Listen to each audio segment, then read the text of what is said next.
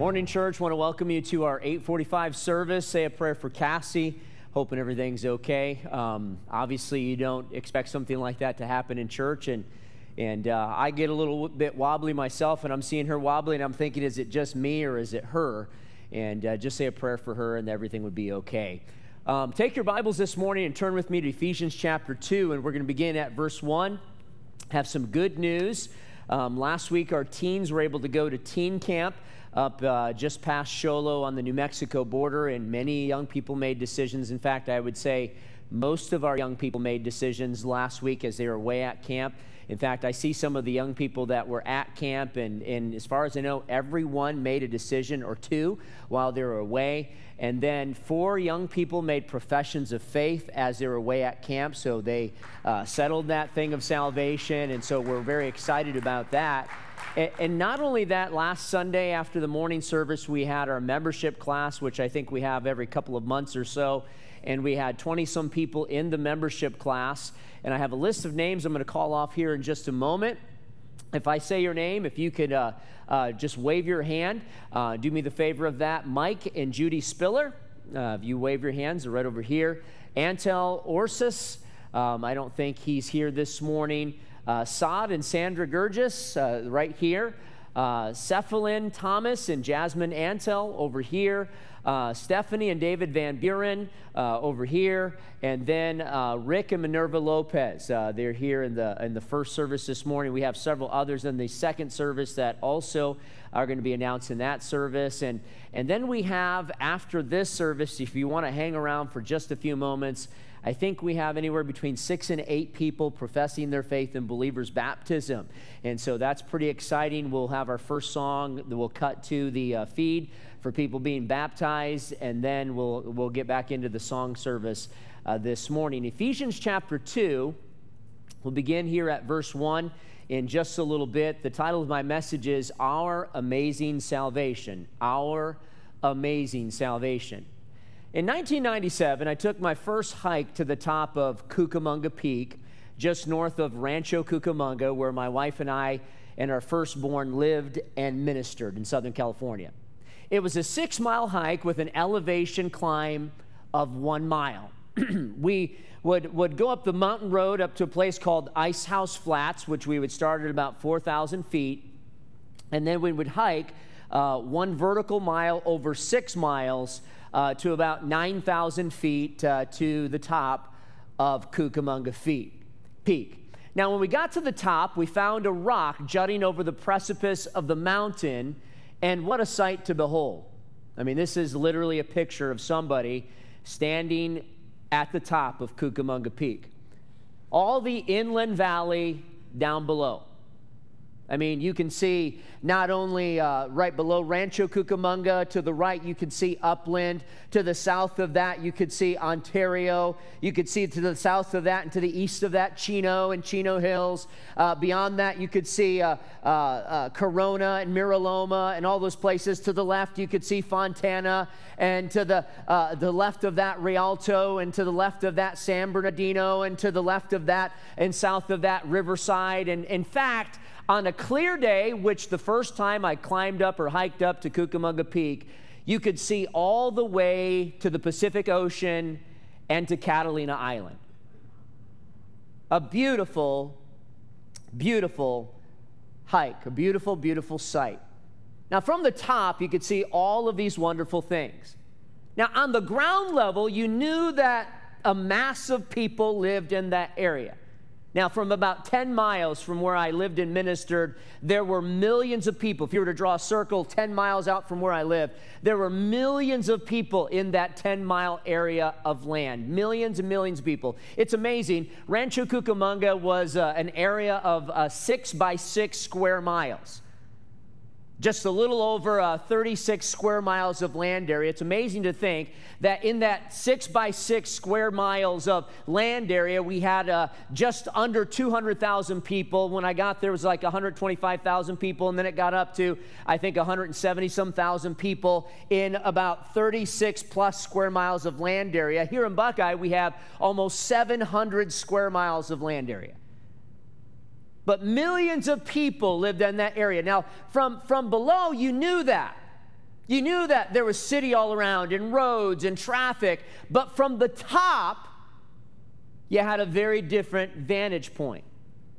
You could see clearly from 9,000 feet all of what encompassed the place in which we lived. In fact, I would hike up there sometimes just to pray. And I would think of Jesus' words, "The fields are white unto harvest, and the laborers are few." And I would look down below and I would imagine that city and that mass of people as my harvest field. Now, Paul here in the text of Ephesians chapter 2 is being used of God to help the Ephesians understand from a high vantage point what it means to be in the valley, to be dead in their trespasses and sins, and to then be fully aware of what it means to be on the mountaintop, to be saved by grace through faith and seated in heavenly places in Christ Jesus. So as we look at the text this morning, we see man's dead condition. And notice how the text speaks about man's condition in Ephesians chapter 2 and verse 1. The Bible says, "And you hath he quickened or made alive who were dead in trespasses and sins." Now, before salvation, everyone is separated or alienated from God because of their trespasses or false steps. That's what the word means. And sins. And the word sin means to miss the mark. We are literally spiritually dead.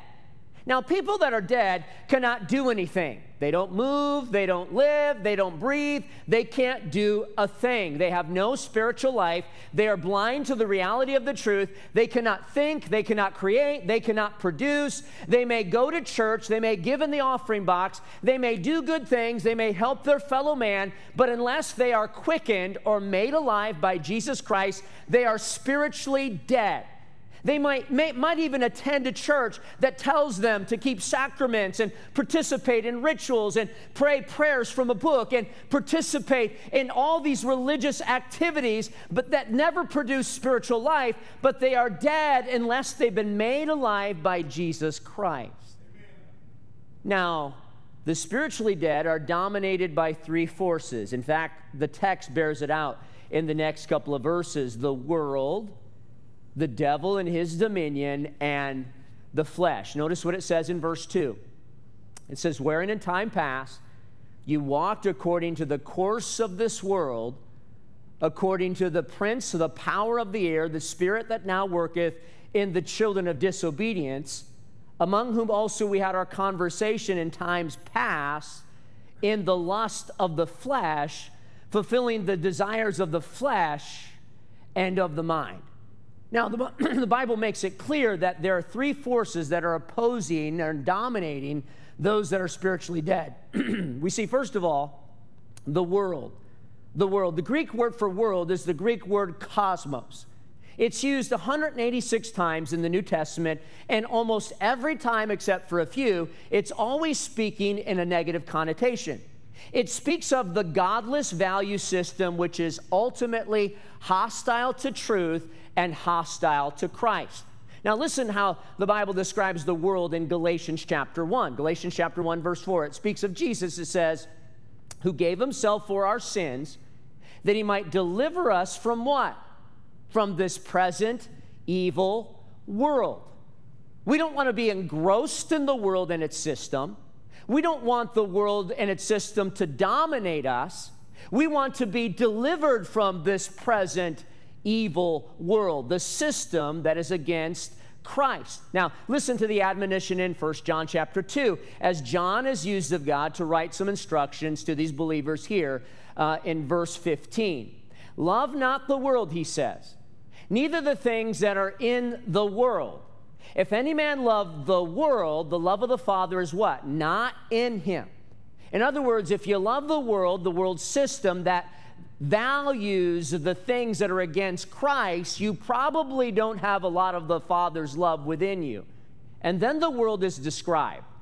Now, it used to be Christians would describe the world as trends and fads and maybe entertainment. Disney is the world. Well, it didn't used to be, but they used to describe things like the world in that way. If you wore wire rim glasses back in the 70s, you were worldly. If you wore tennis shoes on the platform, you were worldly. If you wore blue jeans on the platform, you were worldly. But that's not what the Bible's talking about when the Bible speaks of the world. In fact, the world is defined very clearly in 1 John chapter 2 and verse 16. It says, "For all that is in the world, the lust of the flesh, a desire to do." You see, the world system that is hostile to Christ, the world system that is against Christ, elevates the gratifying of the things that we want to do. It feeds our flesh. It feeds our carnal nature. It feeds those appetites that cause us to make false steps and sin or miss the mark. And then it talks about the lust of the eyes, a desire to have. A desire to have. We live in a day where everybody wants more. We want more things. We want more money. We want more gas.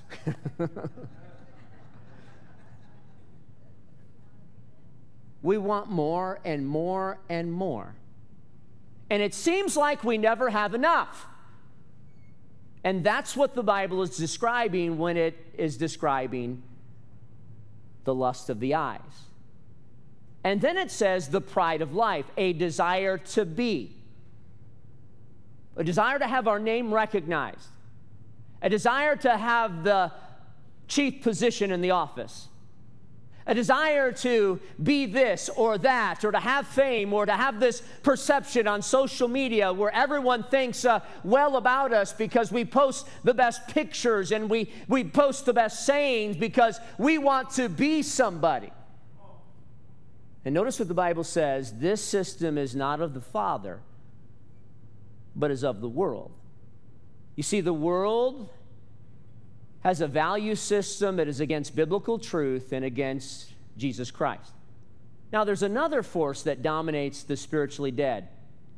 The Bible describes it in verse 2. It says, "Wherein in time past you walked according to the course of this world, according to the prince of the power of the air, the spirit that now worketh in the children of disobedience." Now, we know this force as the devil. The devil. Let me say this, if you believe there's a God, you have to believe there's a devil. If you believe there's good, you have to believe there's evil. If you believe that there are angels that God gives His charge to, that at times protect us and help us, you have to believe that there are demons that are opposing the forces of good, the angelic forces, and are trying to besiege us and get us to go against God. He is called the prince and the power of the air, the realm where the spirits operate. And he literally energizes the children of disobedience. John 12 describes the devil as the prince of this world, Jesus said. The prince of this world will be cast out. Matthew chapter 9 describes him as the prince of demons. The Bible says, "But the Pharisee said, He casteth out devils through the prince of devils." 2 Corinthians chapter 4 describes him as the god of this world who blinds the minds of people to Jesus Christ. Notice what it says, "In whom the God of this world hath blinded the minds of them which believe not, lest the light of the glorious gospel of Christ, who is the image of God, should shine unto them." You see, the devil's in the business of blinding. He's wanting people to stay in the dark. He's never wanting people to be enlightened to the truth of the gospel, the truth of Jesus Christ, which frees man from sin and frees man from its bondage and frees man from habits and frees man from the culture and frees man from the world. He commands a great host, as mentioned in Ephesians chapter 6. We wrestle not against flesh and blood, but against principalities, against powers, against the rulers of the darkness of this world, against spiritual wickedness in high places. Principalities, powers, the rulers of the darkness of this world, spiritual wickedness in high places. He uses people. He uses governments. He uses philosophies, he uses media, he uses social media that magnifies man and puts man in the place of God to take people away from God and his truth. And the prince of the power of the air has the idea of mixing just enough good with evil to keep people from the reality of the truth of Jesus Christ. And the Bible says in Ephesians that he is the spirit that worketh in the children of disobedience. Literally, he energizes those that are spiritually dead. Just as the Holy Spirit energizes those that are spiritually alive, the devil energizes those that are spiritually dead and gives them power and the capacity to continue in their ways and their deeds. And lastly, we see another force that dominates the spiritually dead. The flesh. The flesh. The flesh is our sinful desires that desire to be gratified at all cost. These desires dominate those that are spiritually dead and cause those that are spiritually dead, as they gratify their appetites, to have little conscience or little blush. It used to be people would be embarrassed about certain things, and not so much anymore. Now, listen how the flesh is described in Ephesians chapter 2. It says, among whom also we had our conversation or our lifestyle in time past in the lust of the flesh. In other words, we were totally dominated by every desire of our flesh. And then it says, fulfilling the desires of the flesh and of the mind. Those desires of the flesh are often ruminated on in the mind and cause us to think. And then once we think, we get involved in action. And then the Bible says, and we're by nature the children of wrath, even as others. Now, the flesh constantly wants to be gratified. It wants what it wants. And every man, woman, boy, and girl have their own struggles with their own flesh. In fact, this is how James puts it in James chapter 1 and verse 14. It says, but every man is tempted when he is drawn away of his own lust and enticed. And then it goes on to say, and lust, when it hath conceived, bringeth forth sin, and sin, when it is finished, bringeth forth death. You see, every man, before they're spiritually made alive, has the pet sin that is the thing that is their kryptonite, if you will, the thing that brings them down, the thing that they struggle with. And even when they get saved, that same desire doesn't get eradicated. The Holy Spirit then takes up residence in the life of the believer and gives them the capacity to get victory over that lust, but it's still there. In fact, the Bible says this in Galatians chapter 5. It says, the flesh lusteth against the spirit, and the spirit against the flesh. And these are contrary the one to the other, so that you cannot do the things that you would. Before salvation, we are dominated by the world. We're dominated by the devil. We are dominated by the flesh, and we're destined to receive the wrath of God. But then we see the Bible introduces God's amazing mercy and love. Notice what the Bible says in verse 4. But God, who is rich in mercy, for his great love wherewith he loved us.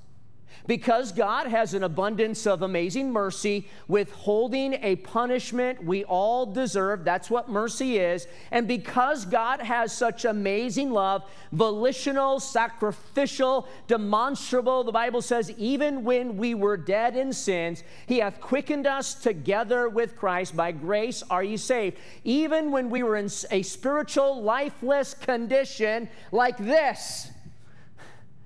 I know we can't imagine ourselves that way. I know you said, Pastor, you should put zombies in church. Well, you know what? We're worse than that before salvation.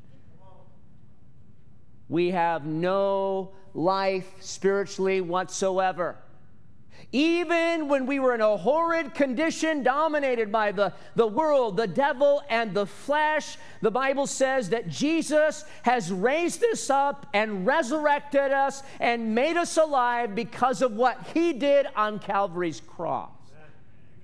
God chose to lift us out of the spiritual pit and to give us life. You know, it's easy to tell a person that has really made a mess of their life, it's easy to explain to them that they're lost. When I began preaching on a regular basis somewhere, I looked for opportunities. I preached at a nursing home on a regular basis. In fact, I remember my first sermon at a nursing home. Can you imagine me preaching a 5-minute sermon? Let's get back to those days, Pastor. Let's get back to those days. 1 John chapter 1 and verse 1. This then is the message which we declare unto him and say unto you, that God is light and in him is no darkness at all. And I can go and quote the scripture, 1 John chapter 1, because I try to memorize passages that I preach in, and I can still remember that passage. And I remember preaching, and my friend got up, and after I was done for 5 minutes, he tried to explain what I was trying to say. But I had an opportunity. There was a man in our church, his name was Frank, and he said, you know what, I go to the county jail every other weekend, and we hold 2 Bible studies, and I would like somebody to come with me, and I would like to lead music one service and have you preach if it's you, and then we would change it up where I would lead music, or you'd lead music, and I'd preach or whatever the other service, and what I didn't know is that he was trying to mentor me to ultimately take that over. He went with me for about 2 or 3 different months, and after that, he's like, oh, okay, it's all yours. But I went into the jail. We went to the door of where the lady was stationed, told her what we were there for. She knew Frank. She opened up the door. There was a buzzer. There was another buzzer. There was another buzzer. There was another buzzer, and we finally got in a room. And in that room, there was tables around the room, and there was one camera in the back corner looking towards the front of the room. And Frank said, okay, this service, I want you to lead music. We brought hymnals, and I passed out the hymnals and led music, and he preached. In the next service, he led music, and then I preached. But you know what? It was easy to relate to those guys that we're all sinners, we're dead, and we need to be made alive. Not too many of those guys were saying, you know what, I've never done anything wrong. Now, there were a few of those guys that would say, I didn't do what I'm in here for. But not too many of those guys would say, I've never done anything wrong. And so a lot of those guys would get what was called jailhouse salvation, and they'd make a decision. It would look good on their report, their file, and so that they might be able to get an early release and so on. And some of those guys genuinely got born again, and when they got out, they came to church, and their lives were changed. I can name 6 of those guys that we were able to minister to that are still in church today. And here's what God did. God reached into that pit, and he made them alive, and he made them new, and he resurrected them. But you know what? We may not think that we were in the pit. Well, I was never so bad, Pastor. I was a pretty good kid. I didn't tell too many lies. I did pretty much what my mom and dad said. I didn't really get into trouble in high school. I've never done anything really grievously wrong as an adult. I'm not that bad. Well, God and Jesus looked at us in that way, a spiritually dead condition. And the only way that any of us could have life is through Jesus Christ. Here's how Paul writes to the Corinthians. He says, therefore, if any man be in Christ, he is a new creature. Because of his position, his union with Christ, in Christ, he's a new creature. Old things are passed away, and behold, all things are become new. And not only that, notice what it says in verse 6 in Ephesians. It says, and hath raised us up together, and made us to sit together in heavenly places in Christ Jesus. Now, our place is so secure in heaven because God has given us spiritual life that we are already seated in heaven because of our union with Jesus. This is the result of God's mercy and His love. The train, if you will, has already left the station, and we are on it. We may not feel like it because we're here and now, but God's train has already left the station. Our salvation is so secure that it's sealed and done if we are in Christ Jesus, if we've received Jesus as the payment of our sins. And notice what it says in verse 7, that in the ages to come, He might show the exceeding riches of His grace in His kindness towards us through Christ Jesus. Now think about this. God, if we're saved, has already showed us His kindness and His grace. But the Bible alludes to the fact that in the ages to come, God is even going to show even more grace and kindness to us because of our position of being in Jesus Christ. It's like the Bible says in Corinthians, eye hath not seen, nor ear heard the things that God hath prepared for them that love Him. I mean, we get so fixated on this world. We get so fixated on our problems. We get so fixated on our struggles. We get so fixated on the battle between the lust and of the flesh and the spirit. And we never look forward to what we have coming someday. We're not at the top of the mountain looking down below and seeing, hey, wait a minute, this is a pretty good vantage point.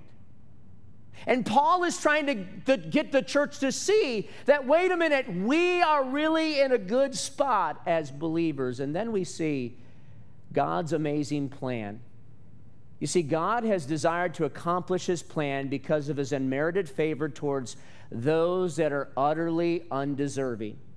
But God is a God of grace, so once the Holy Spirit illuminates us to the truth of salvation in the person of Jesus Christ, we have an opportunity to respond in faith. And once we respond, it's as if we're receiving the greatest gift ever bestowed upon anyone, eternal life through Jesus Christ. Here's what the Bible says, for by grace are you saved through faith. And notice what it says, and not of yourselves. It is a gift of God, not of works, lest any man should boast.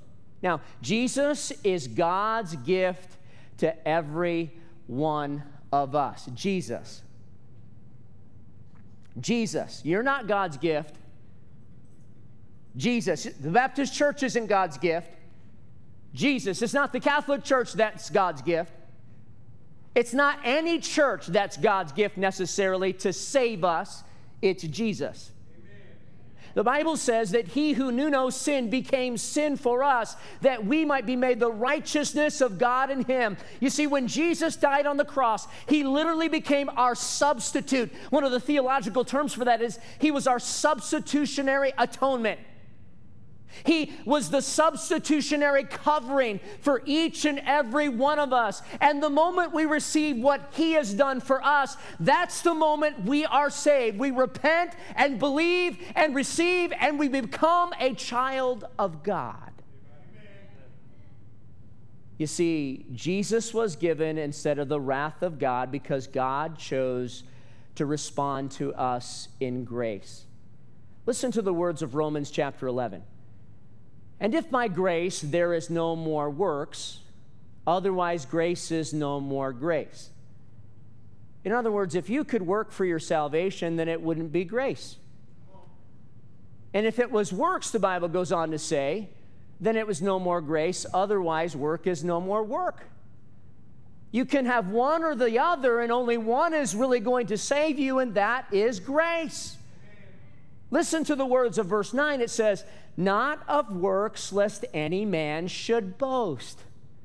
You see, if salvation came by works, then the world would know a host of chest-pounding, audacious men and women who would think that they're higher on the spiritual rung than others.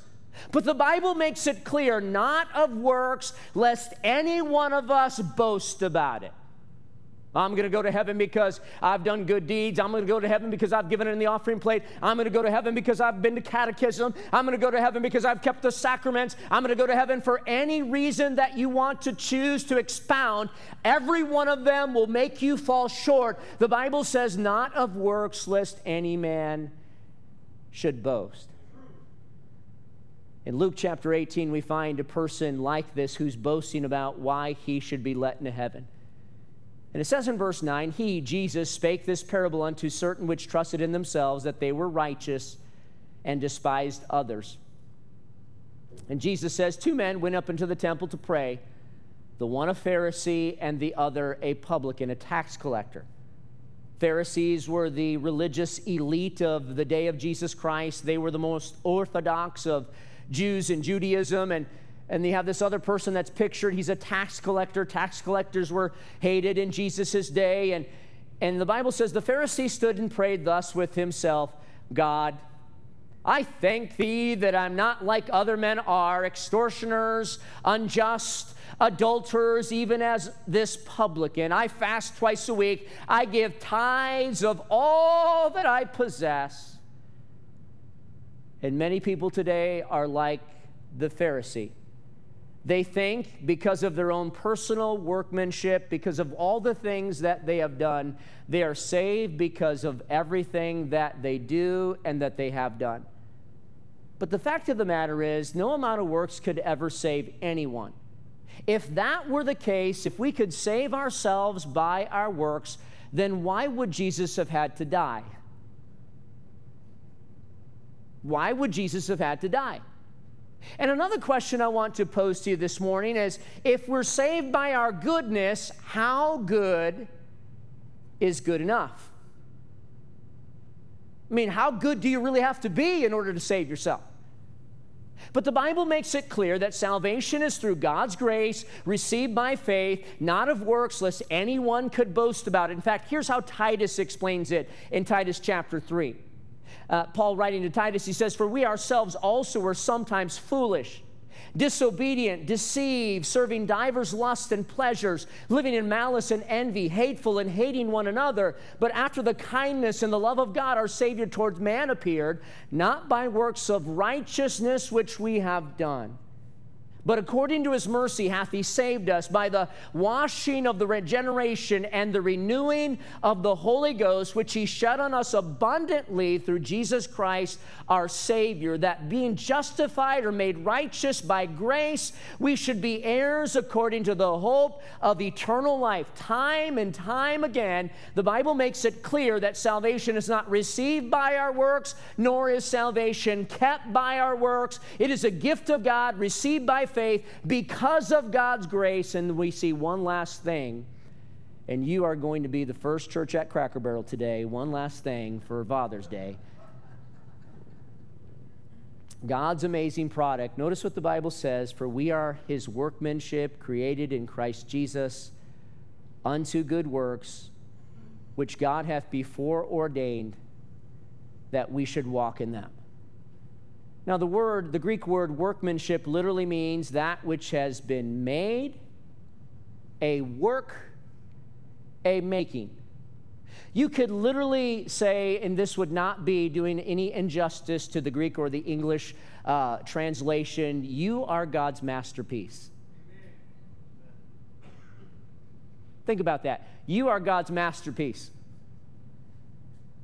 To every young person that looks in the mirror in the morning and sees something only that they don't like, I want you to understand, you are God's masterpiece. To every adult person that looks in the mirror in the morning and sees something that you don't like, I want you to understand something. You are God's masterpiece. Now, the 4 most famous masterpieces of the world ever produced, I'm going to show them to you this morning. The first one, The Last Supper by Leonardo da Vinci. It looks way better in a painting form. This doesn't do it any justice here on the screen. Another one is The Creation of Adam by Michelangelo. We've all seen that, or at least seen the hands. The next one, some of you have maybe gone to the Light Van Gogh thing here locally. Starry Night by Vincent van Gogh. Oh, there's Rodin. This is The Thinker by Rodin. And then the other one is The Starry Night by Vincent van Gogh. Did he put it up, or did he get it? No, he didn't get it. Okay, sorry about that. Now, imagine that in salvation, God views you and I as a greater work than these. The masters of the world, the Michelangelos, the Da Vincis, the Donatellos, whoever, the masters of the world have nothing on what God has made you and I to be. Amen. Think about that. Imagine how this would change our perception if we really only believed it. We are not saved by our works, nor are we kept by our works, but if we are saved, God will continue to do his work in and through us. And God has foreordained that we allow him to continue his work in us on a regular basis as saved people. We are to utilize what God has given to us at the moment of salvation. This is how Paul explains it to the Colossians in Colossians chapter 1, that you might walk worthy of the Lord unto all pleasing, being fruitful in every good work, and increasing in the knowledge of God. Salvation, once somebody has it, never keeps people the same. It always has an outgrowth. It always does a work. Now, I don't know what God is doing in somebody's life as opposed to somebody else's, because I'm not with them 24 hours a day, 7 days a week, and nor do you know exactly what God is doing in somebody's life. But we do know this, that when salvation is received, it always does something to those that possess it. In fact, in Philippians, Paul is directing the church to understand that their obedience shouldn't be conditioned on whether he is or is not with them. And he writes this in Philippians chapter 2. He says, "Wherefore, my dearly beloved," God uses him to give these words to the Philippians, "as you have always obeyed, not as in my presence only, but much more in my absence," he says, "work out your own salvation with fear and trembling." Now, 4 days a week, 5 days a week usually, I will find myself in the gym. I just turned 50 years of age. I want to make sure my heart's in good condition. I want to make sure that my body is still able to operate into my 60s and 70s and 80s if the Lord would allow that. I want to be a good steward of the body that God has given me. And so I will start out my routine tomorrow morning by doing pull-ups. And I was trying to max out. I was trying to do 25 pull-ups, and the other day I got 20 real good ones. I got 2 kind of ones. I got 2 more kind of ones. And then that last one just wasn't coming. I wanted to do half my age in pull-ups. And I'm just not there yet. I was able, about 3-4 years ago, able to pump out 25, but I'm not there right now. And so I'll start out with pull-ups. I'll do some bicep exercise. I'll do a back exercise. I'll do bicep, and I'll go through a whole routine. My buddy Matt will be with me, and we'll work up a sweat and work up our heart. And then on Tuesday, we'll do shoulders. And on Wednesday, the day I said last week, there are a couple things I hate in life. I hate the Green Bay Packers. I hate, I hate Ohio State Buckeyes. I hate a couple of other things. I hate leg day. Amen? How many of you are with me? I hate leg day. Somebody ought to take leg day out of the book. Amen? I think I might just have chicken legs and just leave it alone, right? But I hate leg day. So leg day's on Thursday. Friday is chest and triceps. And then Saturday, we pick it up, and sometimes it's just an arm day. It's probably biceps and triceps. Yesterday was biceps and forearms. Now, what am I doing when I go to work out? I'm using what God has given me. I'm using what God has given me. I already have muscles. God created me with a body. Now, they may not be formed. They may not be able to have the capacity as somebody else might have the capacity. They may not be able to bench 300 pounds just yet. I'm working my way there. But I'm using what I already have. And when the Bible speaks of us working out our salvation, it's not that we're working for our salvation. It's speaking of because we have it, we are utilizing it. Amen. We are utilizing it. And so we understand this. The only one that can quicken man from his spiritually dead condition is Jesus Christ. And we are only saved by grace through faith in what Jesus has done for each and every one of us. Christ Jesus is the gift of God. Salvation is not of works, lest we boast about it. And when someone is saved, we are God's masterpiece. And as we allow the Holy Spirit to continue His work in us, God makes us an even greater work of art. God is progressively taking us through this process called sanctification, and we are not who we are going to be a year from now, Lord willing, as we continue to allow the Holy Spirit doing His work in us, but we hopefully should be more than we were yesterday. And there's nothing that can change your position as a Christian, but the fact of the matter is, God has given you your Christianity to utilize. And my question to you this morning is, will you allow Him to do so? If you're here today and you're not saved, will you allow God to open your eyes to the message of the gospel, to illuminate you to His truth, and be saved?